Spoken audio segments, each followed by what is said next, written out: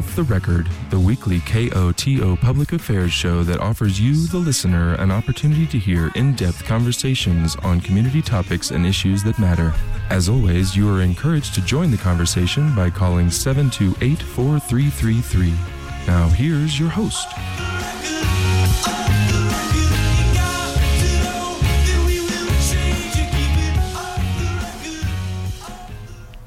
Good evening, Telluride. Thanks for tuning in to your community radio station, KOTO.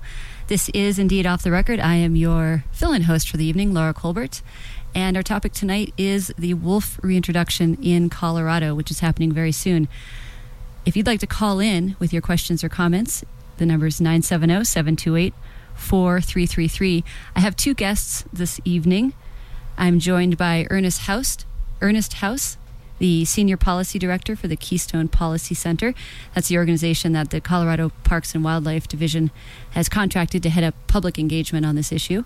And Eric Odell, the Species Conservation Program Manager for Colorado Parks and Wildlife. He is the biological lead for the agency for the Wolf Restoration Project. Thank you for joining us, both of you.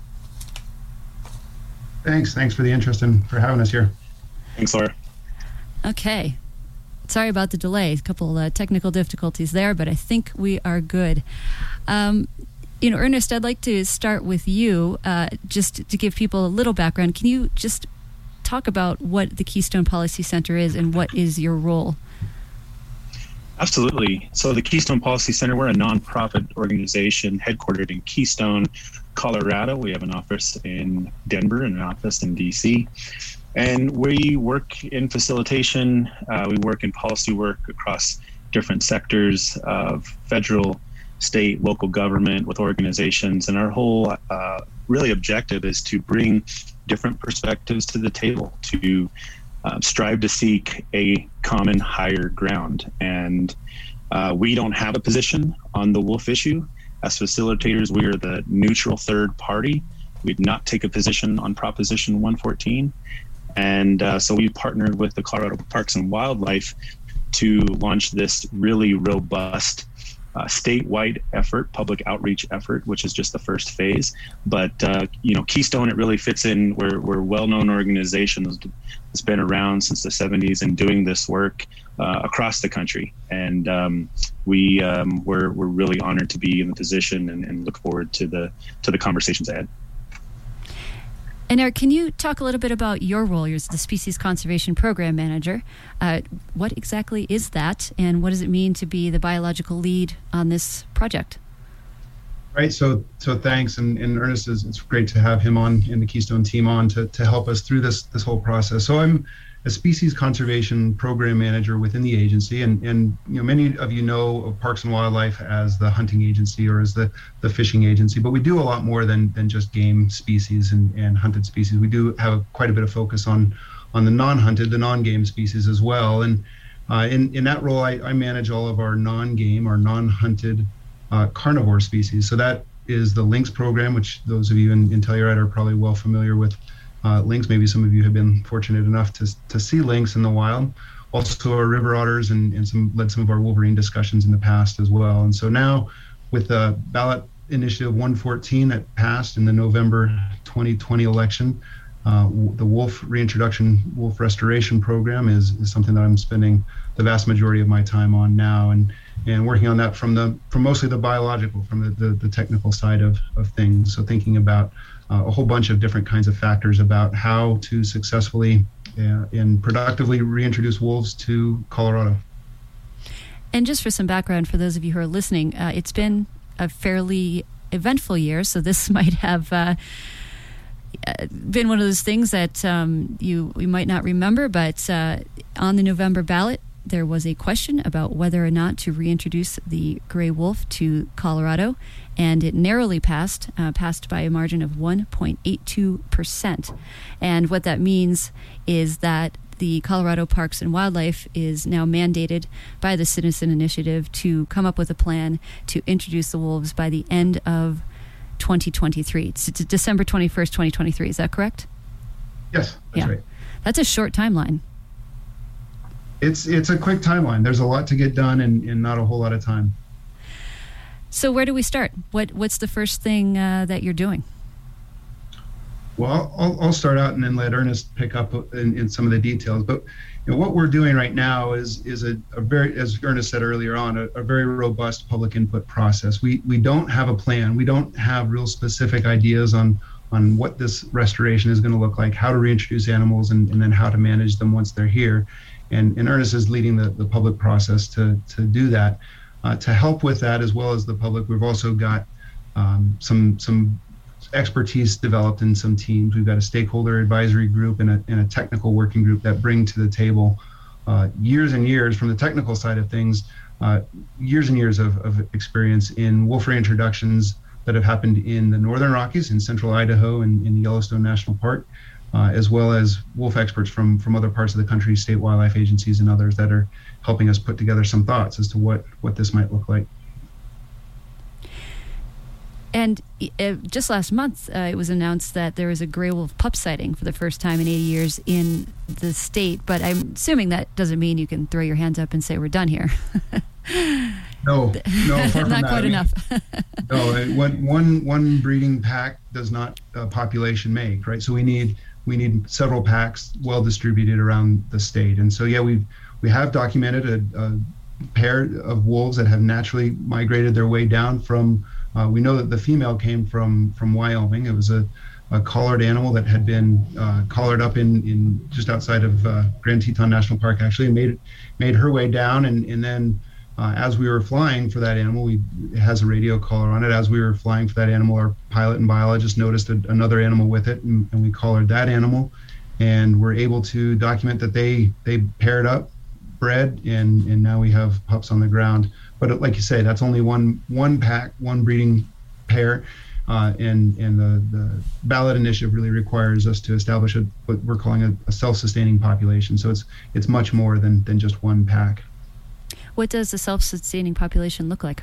Yeah, it's a good question. We don't have, there's going to be a lot of technical questions I anticipate to come through on this, but there's not a lot of answers to many of these questions, and we're really going to rely on both the public input process that Keystone is leading, as well as this technical group and the stakeholder group to advise on what they say is the technically justifiable, a technically robust plan, as well as something that's socially and politically acceptable. So we don't have recovery goals. We don't have what that numbers or metrics is, what we kind of call those things when we say, okay, this is our goal. We have not established those yet. So that's a lot of that is still to be determined. So it's a blank slate, for better or worse. You don't have a roadmap. You're making it.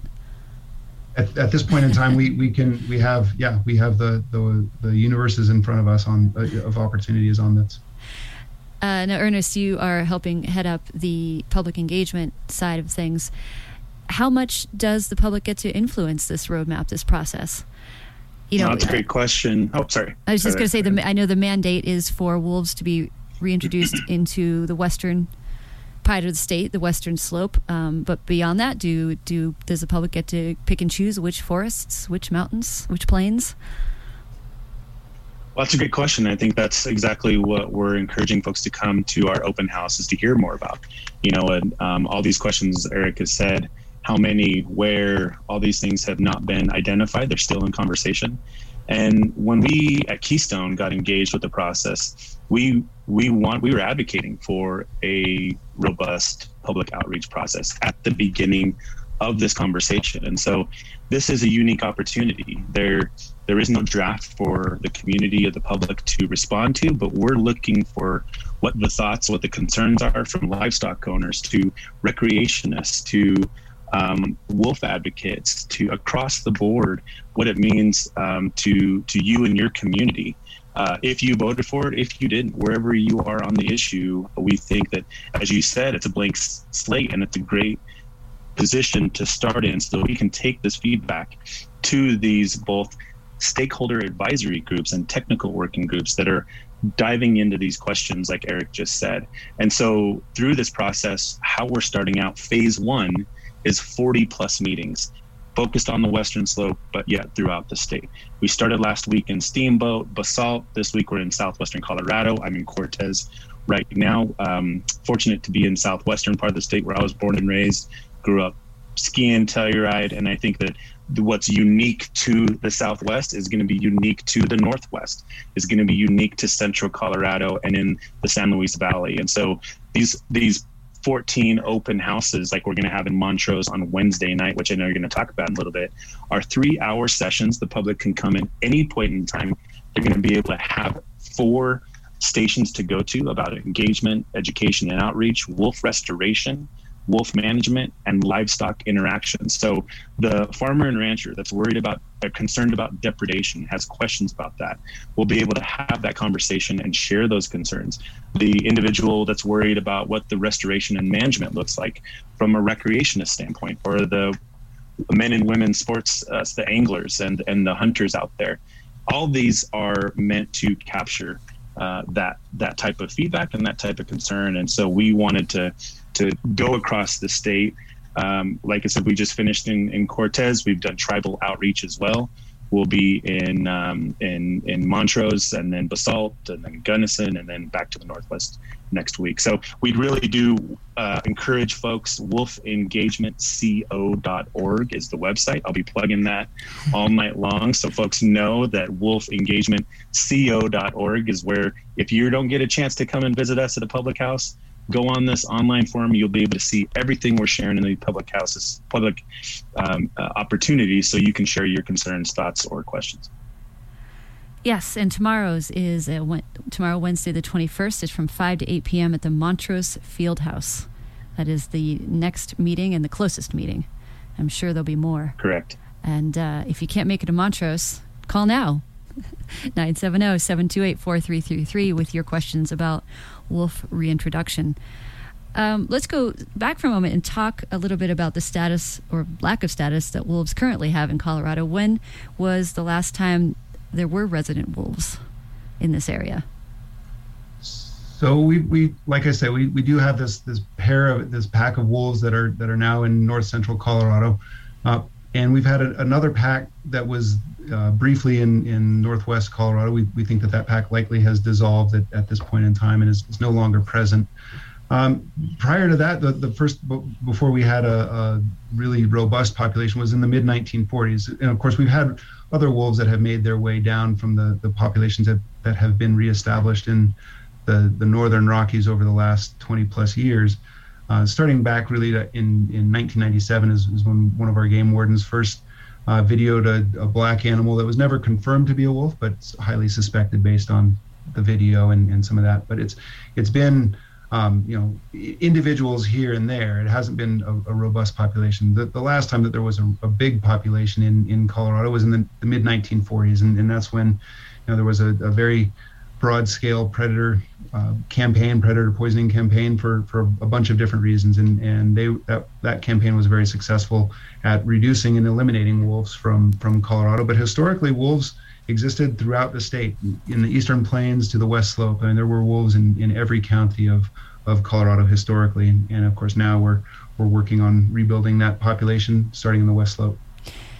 You say that the population was from the Eastern Plains through the Western Slope, so why is the introduction just on the Western Slope?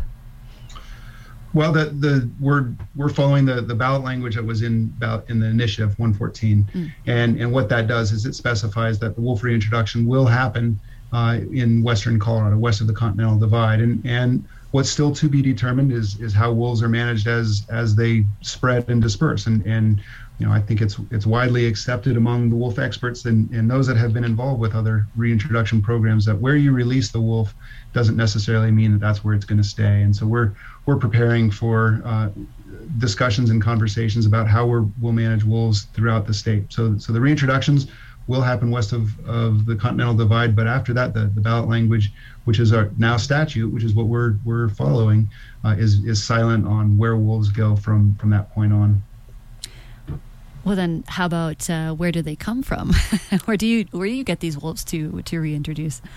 Yeah, great question. I mean, we need wolves to come from areas where there are robust populations, and there's lots of conversations and a suite of places that they could come from, and we're considering all of that. That's part of the outreach that we're looking for now is hearing from the public, hearing from these technical groups and the stakeholder groups. Again, no decisions have been made, but there's lots of different kinds of scenarios to play out and to think about. So we're looking, to repopulate wolves in Western Colorado from areas that have wolves to spare that could come here and be used to repopulate. Housing costs are kind of high. It's going to be hard to sell. So the wolves that will be introduced, is this, I know there's a couple, there's a species, a main species and a subspecies. And this is just, I didn't say just, but this is a gray wolf, not the Mexican gray wolf. Is that correct? So that's a good question, and it's a nuanced question. So the gray wolf everywhere in the United States in the lower 48, with the exception of the Mexican wolf, is all considered one subspecies or one entity. Mm-hmm. The Mexican wolf is a different issue and has a whole bunch of different recovery goals, and is identified by the Fish and Wildlife Service, by the U.S. Fish and Wildlife Service, as a separate subspecies and as a separate entity. And really importantly, that the Colorado is not the historical range for Mexican wolves. And so while there are some that will make us an argument to use Colorado for Mexican wolf recovery or use Mexican wolves to repopulate in Western Colorado, there's also some strong arguments as to why that's a big challenge as well, and some information. So those are all things that the technical groups will have to wrestle with a bit. We have a caller. I'm going to bring them up. Hello, you're live on KOTO. Hello. I have a question. The Western Slope is growing in population of humans, and reintroducing the wolves has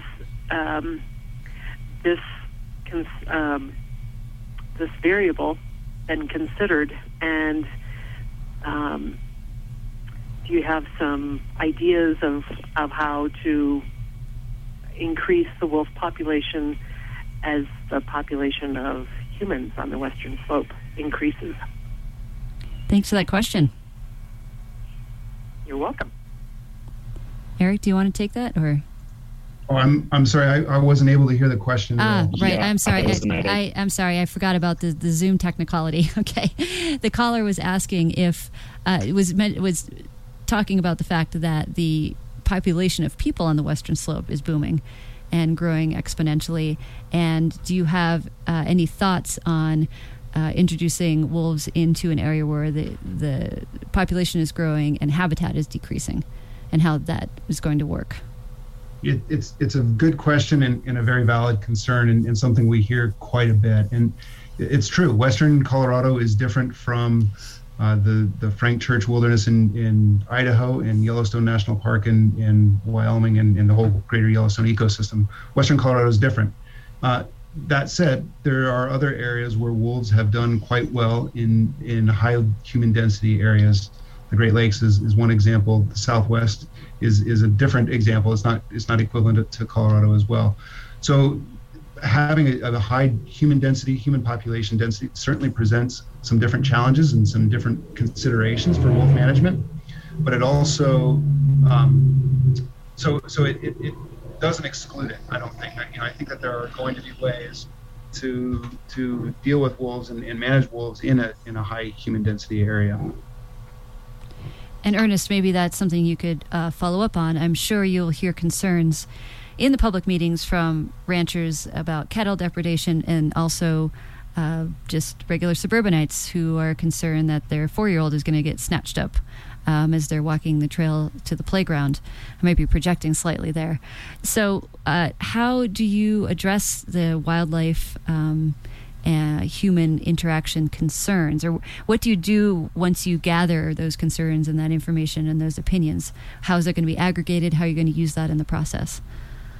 Yeah, so after our first phase we're in right now, public outreach process, these 40-plus meetings, these open houses, which wanted to clarify too, in the Montrose event and these open houses, they're 3 hours. The public can come at any point in time. You did not have to start. You didn't get there by 5 o'clock, doors shut or not, or you're not going to miss anything. These are ongoing. It's open house style from 5 to 8. Yeah, completely open house style. And part of it is because we expect people are just getting off work. They're trying to figure out what to do for dinner and, what to do with the family, the kids, everything else. But I think the questions are the variety that we're hearing are exactly what the caller was saying of, or requesting of what happens in certain areas when this happens. And, clearly we're probably going to see themes in some of these concerns around funding, public lands, whatever that might be. But that's a great question. And one of those that we collect, and all of them that we collect, and we will combine this information and share it with the stakeholder advisory group, with the technical working group. So as they're developing the conversation with the plan, and as it's being developed, maybe it's going to trigger a point of one of these questions or concerns that have come up. Or if it's in a particular region that we're hearing something, we're also going to be following those types of conversations as well. And from a biological perspective, Eric, how do you answer questions about that, about wolf behavior? Well, it depends on what the question is about wolf behavior. Is there a particular type of question? I guess, the concerns about, one would be cattle depredation, cattle hunting, and the other would be interactions with humans who have grown up with, fairy tales of the big bad wolf. Right. Yeah, good questions and important considerations. Part of the ballot language and what it requires, it specifies that there will be compensation for livestock losses, and so it would be naive to think that we can reintroduce wolves into Western Colorado and not have livestock conflict. We know that there will be livestock conflict. In fact, we've got a whole team that's going to be working on that and developing what a depredation compensation program might look like to pay for the losses that somebody a producer may have suffered from the presence of wolves on the landscape.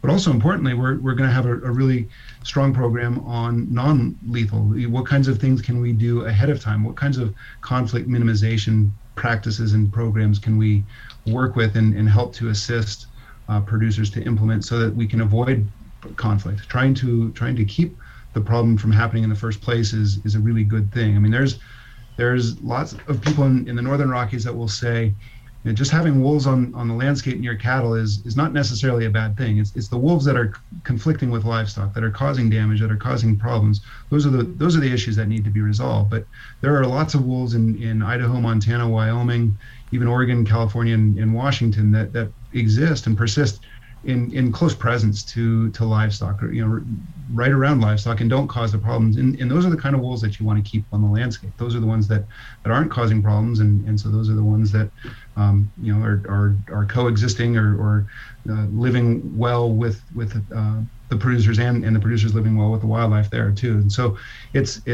there will be conflict. We will have ways to address those issues. And I think that's a really important consideration and a comment that we hear quite a bit.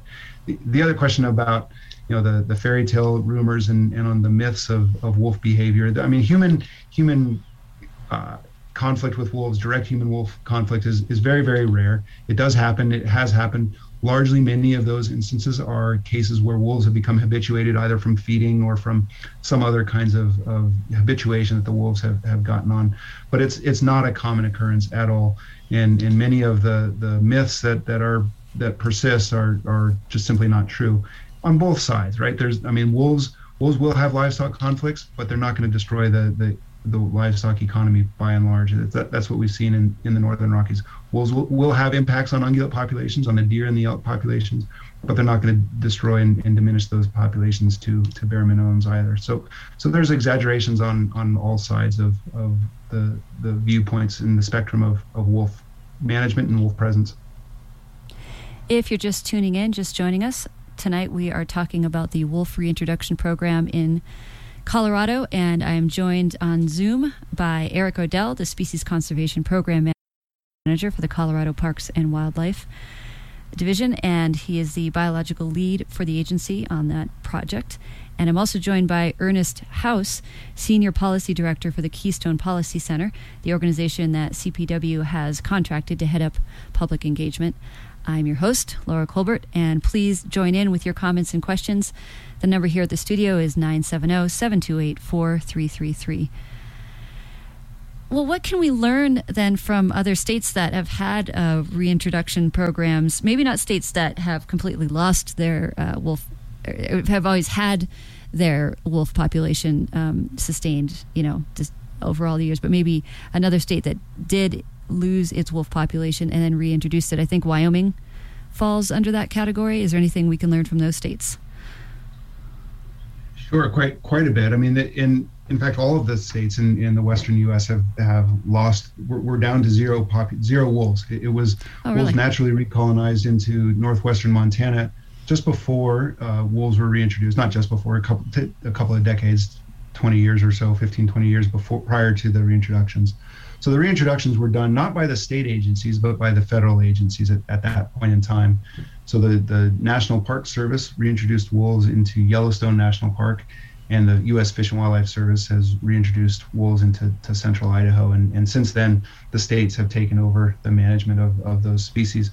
And there's lots to learn. I mean, there's a lot of ecological knowledge to learn in terms of how wolves use the landscape. There's a lot of social aspects to learn in terms of how people perceive wolves and how what kinds of practices people have learned to implement so that they can avoid and minimize different kinds of conflict as well. And so we're in real close contact with colleagues and networks throughout the Northern Rockies and the West Coast states to learn about what they've learned over their experiences over the last 20 years. And of course, the wolves in California, Oregon, and Washington on the West Slope, or on the West Coast, those are all wolves that have naturally migrated, naturally colonized into those states from those reintroduced populations, largely from Idaho.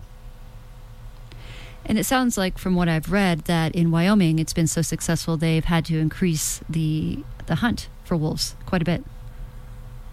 That's true, yeah. So as the states have taken on the management authority for wolves in the Northern Rockies states, and they've been federally delisted there, and that's an important point, is a species that has federal protections, that's listed under the Endangered Species Act, is obviously a species that cannot be hunted. And in a kind of a roundabout, long way, wolves were delisted in the Northern Rocky states, in Idaho, Montana, and Wyoming. And in each of those states put together a management plan that was approved by the Fish and Wildlife Service, and they've discussed how they will manage wolves in those states. And wolves are a hunted species in those three states. That's an interesting point that I didn't make earlier, is that it was delisted, and the wolves were delisted, and somewhat recently, just back in October or something like that, and then management then goes to the states. That's exactly right, and it's a bit confusing, but that is the case. So wolves now in Colorado, it used to be the case that a wolf that was in Wyoming was not a federally protected species, and it was under a very different management regime. Walking south, it crossed that state line into Colorado, and all of a sudden it gained federal protections, Endangered Species Act protections. Well, in October, I believe it was, of last year, of 2020, the Fish and Wildlife Service proposed to delist wolves throughout the whole lower 48, with the exception again of that Mexican wolf subspecies in Arizona, New Mexico, and Mexico. So that came into effect in early January. So beginning in early January, wolves throughout the lower 48, including Colorado, are no longer federally protected. There is no Endangered Species Act status for wolves in Colorado now. And so we, as the state wildlife agency, are the agency that is given management authorities, is the way that we talk about it. We're the ones that make the management decisions on wolves in the state right now. Now, I know that you are following a statute, and it's the will of the voters, but are you excited about this? As a biologist, is this something that you are looking forward to seeing in Colorado? Do you have concerns? Sure. Is it both? Right. So the ballot voted, and we don't really care what the margin of victory or the margin of passage was. So it's state statute, and so as a state wildlife agency, our job is to implement statute, implement law, and so that's what we're doing. And it's we're not in a process right now of relitigating. We're not challenging any of that, and so the voters have spoken, and we work for the employee or the citizens of Colorado. As an employee of the state wildlife agency, I work for the citizens of Colorado, and so that's what we're working on is implementing the will of the voters through the passage of the initiative. Yeah, but are you, Eric O'Dell, excited about this process, or have concerns about this process? Well, I think that I think we've set up a really good process to get public input, to make sure that we've got the best scientific, technical expertise behind us, so that we can put together a plan that's got very good science backing it, and we'll be able to develop a program that is going to successfully reestablish wolves to Colorado. What happens when you, on a larger ecosystem level, when you reestablish this apex predator? What do you expect to see? Right, so that's a question that we get quite often. That this thought of we reintroduce wolves and it will restore the ecosystem, and I'd caution that may have been the case. That may be demonstrated in some ecological studies in some very narrow, very controlled kind of systems, primarily up in Yellowstone National Park.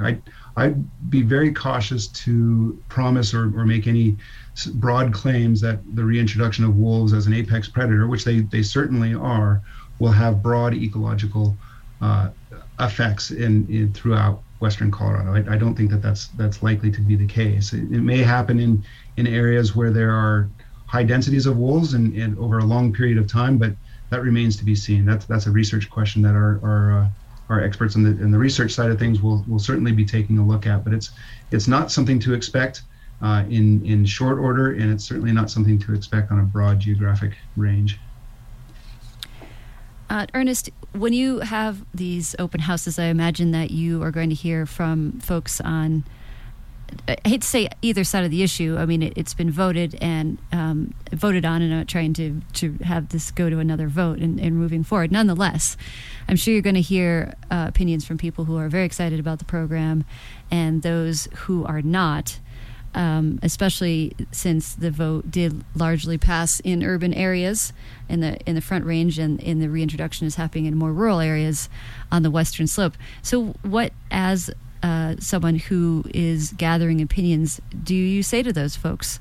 I know, again, there's no going backwards, but what can you say about the process? Well, I think it's a good question, and I think it leads right into what our response is, which is that we can't go backwards. That looking at other states, what other states have done, the successes, the failures, how can we make Colorado? What can we learn from this? How can we make it work for Coloradans? How can we ensure that process is there every step of the way? And however we can draw those perspectives and opinions out. That's what our job is. That's what our team is setting out to do. We have another caller. I'm just going to pause for a moment and bring them on. Yeah. Hello, you're live on Nope. Didn't get him quite in time. I'm sorry. Go ahead and continue. And caller, please call back. Yeah, so I was just going to say that's exactly the perspective that we want to hear. We know that there are going to be diverse, and they should be diverse. And I think that's the information that we're looking to pull from different areas. And that's the whole point of this outreach process phase. And once it's done, once we take it to the group, then hopefully we can look and see what phase 2 looks like, as you mentioned earlier. Okay. This has to be done by 2023. I'm going to pull up this caller now. Yep. Hello, you're live on KOTO. Hi. I wanted to ask, how do you protect the wolves from the ranchers and the livestock from the wolves? Okay, I will relay that question to our guests. Thanks for calling in. Okay, the caller was asking how you protect the wolves from ranchers, and how do you protect the livestock from the wolves? And I don't know if there's an answer to that. Well, there are some answers to that. I mean, and I should go back and state too. I mentioned earlier that wolves are federally delisted. There are no Federal Endangered Species Act protections for the species. But importantly, and just as critically, it is still a state listed species. So killing a wolf in this state is not a good thing to do. It's in fact illegal and can result in fines and jail time and loss of hunting and fishing privileges and so on. So it's, despite the fact that they may not have federal protections, they still do have state protections. And so that's one of the tools that we use to protect the species. There are a whole suite of tools that can be implemented for livestock protection and trying to minimize different kinds of conflict between wolves and livestock. And a lot of it deals with animal husbandry. A lot of it deals with how, as an example, there's, as livestock die, which they naturally do, removing those carcasses from the area so that you don't have something that's drawing predators in, whether it's wolves or mountain lions or bears or any of these different kinds of things. So some of the practices that are going to be helpful to try to reduce the impact from wolves are also going to be effective at keeping the impact from bears and mountain lions and other species as well. And so there's a whole bunch of different kinds of programs, different tools and materials that can be deployed and administered. We don't have those programs developed yet, but those are the kinds of things that we're really interested in hearing more about in terms of what does the producer need. It's one thing for us to go and say, here are all of these different tools, and we're going to help you do it. What we really want to hear is producers telling us what they need, and so that we're able to be responsive to their needs rather than telling them how things ought to happen. And so it's a kind of a two-way street, and there's lots of producers in the northern Rocky States again that have been coexisting with wolves for quite a while and learning from what they've found as being effective tools. Some are effective long-term, some are effective short-term. It's all very circumstantial and depends on what exactly is going on. Something may work on one producer's land, but for whatever reason, for whatever circumstance, that doesn't work in the neighboring landowner or the next drainage over. So a lot of it's just going to be very context dependent and very developing that trust, developing those relationships with landowners and figuring out how we can work together to solve the problems that are there. I imagine before you were in this role as the Species Conservation Program Manager, you were in the field as a wildlife biologist. Is that true? It is, yeah. Well, do you have any cool stories about wolves? Tell us some cool things about wolves. Well, wolves are pretty exciting. I mean, I will relay that with this animal that came down, this black animal that you likely have seen photos of, that was 1084, and she's the one that came down from the Snake River Pack. And as we were monitoring for her, we did see our biologists and pilots did see this other animal that was accompanying her in the area, and so we were able to go out, and I was the one that was fortunate enough to be part of the team to go out and collar this wolf in early February, and we put a collar on the male that was accompanying her, and using the data that we got from that animal, it was one of these new higher tech types of collars that has GPS points on it, and so it communicates to us, it relays information and points to us on a historic kind of basis, and not meaning that we don't have, I can't tell you right now where that animal is, but I can tell you where it was 2 days ago, kind of a thing. So looking at its movement and behavior and using that was really influential in us being able to identify where that den it was and being able to monitor that for the pups. And so being part of the team to put that collar on that first animal back in Colorado and then monitoring that for the den and seeing the pups is a pretty exciting thing. In case you're just joining us, we are talking about the Wolf Reintroduction Program in Colorado. It's a ballot initiative that passed in November of 2020, and the mandate requires that Colorado Division of Parks and Wildlife reintroduces gray wolves into the Western Slope by the end of 2023. My guests joining me over Zoom are Ernest House, Senior Policy Director for the Keystone Policy Center, and Eric Odell, Species Conservation Program Manager for Colorado Parks and Wildlife. Has a state ever done reintroduction on its own, or has this always been a federal program in other states? Yeah, it's a good question. At the time that they were done, that the reintroductions were done, there's really been two reintroductions of northern gray wolves that happened in the United States. One was in Yellowstone, of course, and the other in central Idaho, and both of those were done by the federal agencies, the National Park Service and the Fish and Wildlife Service. So the state agencies have taken over management for those species, for the wolves in those states, but they did not do the reintroductions as a state agency. Those were all done under federal jurisdiction. And Ernest, we talked a little bit about the fact that there's an open house in Montrose coming up tomorrow, Wednesday, July 21st from 5 to 8 p.m. Are there any other open houses in Southwest Colorado we should know about? Yes, thanks. Thank you for that. We also have an open house that will be in Gunnison that will be at the end of the week on Thursday evening. And of course, you can also go to our website, wolfengagementco.org, and it'll list every open house that we have and are doing throughout the state. You'll be able to see what information is there, video clips, additional education and tools to better inform you about everything Eric is saying. Eric is actually one of the ones who has done some of the video clips talking about exactly what he's sharing with you, and even more in depth. And then along with some YouTube video clips that CBW have put together with experts outside of the state of Colorado, folks from Montana, Wyoming, Idaho, that bring their knowledge and expertise to this conversation. And so along with all that list, it's also a one-stop shop to be able to submit your comments, submit what the feedback that we're looking for there as well. So we encourage you to check out that wolfengagementco.org website. Who's paying for this whole program? Is it entirely from the fees from anglers and hunters? Either one of you can. I was curious. Sorry, I didn't hear that. Who's paying for this program? I understand at least some of it is coming from fees on angler and hunting licenses.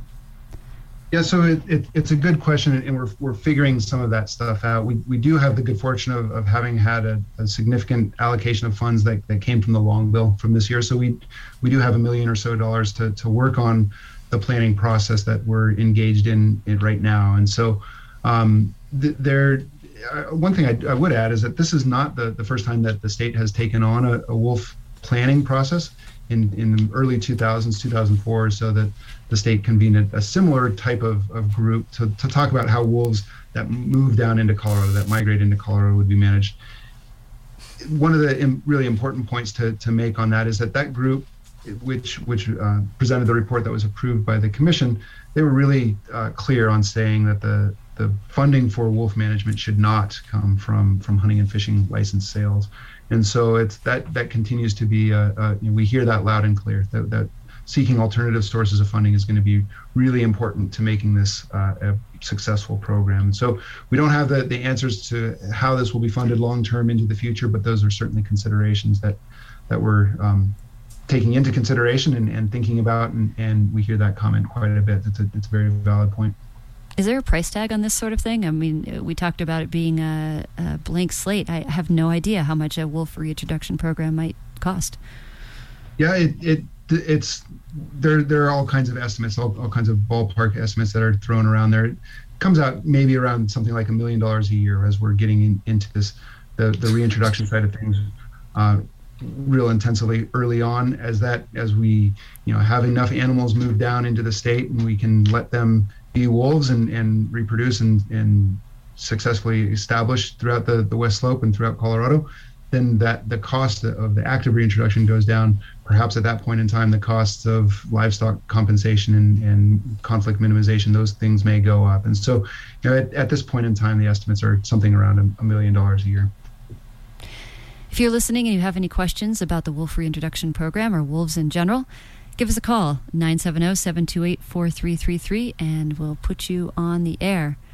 And you can ask your question to Ernest or to Eric. A couple of just basic wolf questions. Typically, how many wolves are in a pack? How many pups do females have per year? What are some basic wolf facts about how they live? Yeah, it's good to be curious about what are we talking about here. So a wolf pack, there are all kinds of different perceptions or definitions. What we're thinking about a pack is a breeding pair, at least a breeding pair, and generally the offspring. The pack generally is the offspring of those two, and there's typically one breeding pair within that pack, and that those offspring will stick around within that pack for a year or two, and sometimes longer than that. And then those that have become mature enough, they will disperse on their own and seek out mates and seek out other packs and seek out other mates to try to establish their own packs. Typically, a litter of pups is somewhere in the order of 4 to 10 pups that we have seen in the Northern Rocky States. We've only had one experience with a litter of pups in Colorado, and we've got 6 pups in that litter right now. And so that's right in the average side of things. And so, wolves in the wild will live. They're not long-lived animals. It's 6, 7, maybe 8 years in the wild is what we see in the Northern Rockies. Largely feed on ungulates. So we anticipate in Western Colorado the primary prey for wolves will likely be elk, potentially also deer and moose as well, potentially. And so they are coursing predators, chasing their prey down, whereas the mountain lions have a different style of predation where they are more of an ambush predator. So lots of differences, lots of similarities between all the different carnivore species that are in the state, and very, very interesting animals. Do they compete with coyotes for territory, for prey? Will have an impact on that species?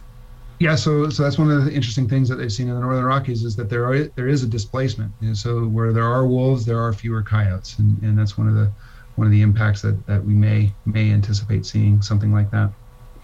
I'm always really cautious to say what happens in the Northern Rockies is what's going to happen in Colorado. That may or may not be the case. Wolves they're the kind of animal that as soon as you make a solid prediction that this is what's going to happen, they'll make you look stupid. So I try to do my best to keep myself from looking stupid. Gotcha. What can you give a ballpark? I don't even know if it's possible to when we might see paws on the ground, as it were. Yeah, so I mean we're required by the ballot language at the end of December 2023. So by that time we will have wolves, in addition to the wolves that have naturally migrated. We'll be opening cages and reintroducing wolves into Western Colorado by the end of December 2023. But beyond that, you don't. It might be December 1st of 2023, or it might be July of 2023. It's open right now. It is open. Mm-hmm. There are lots of there's some technical considerations in terms of when are the times to move wolves and some of that. Generally, that's thought to be the winter time. That's when they were done in the Northern Rockies. That has to do with some of the biology of wolves. You don't necessarily want to be trapping and moving animals in the middle of the springtime when they're breeding and raising pups in the areas where they would be taken from. And so lots of different considerations. Generally, it's a wintertime thought as to when the moving animals is most successful. We have time for maybe one last call if anybody wants to call in, 970-728-4333.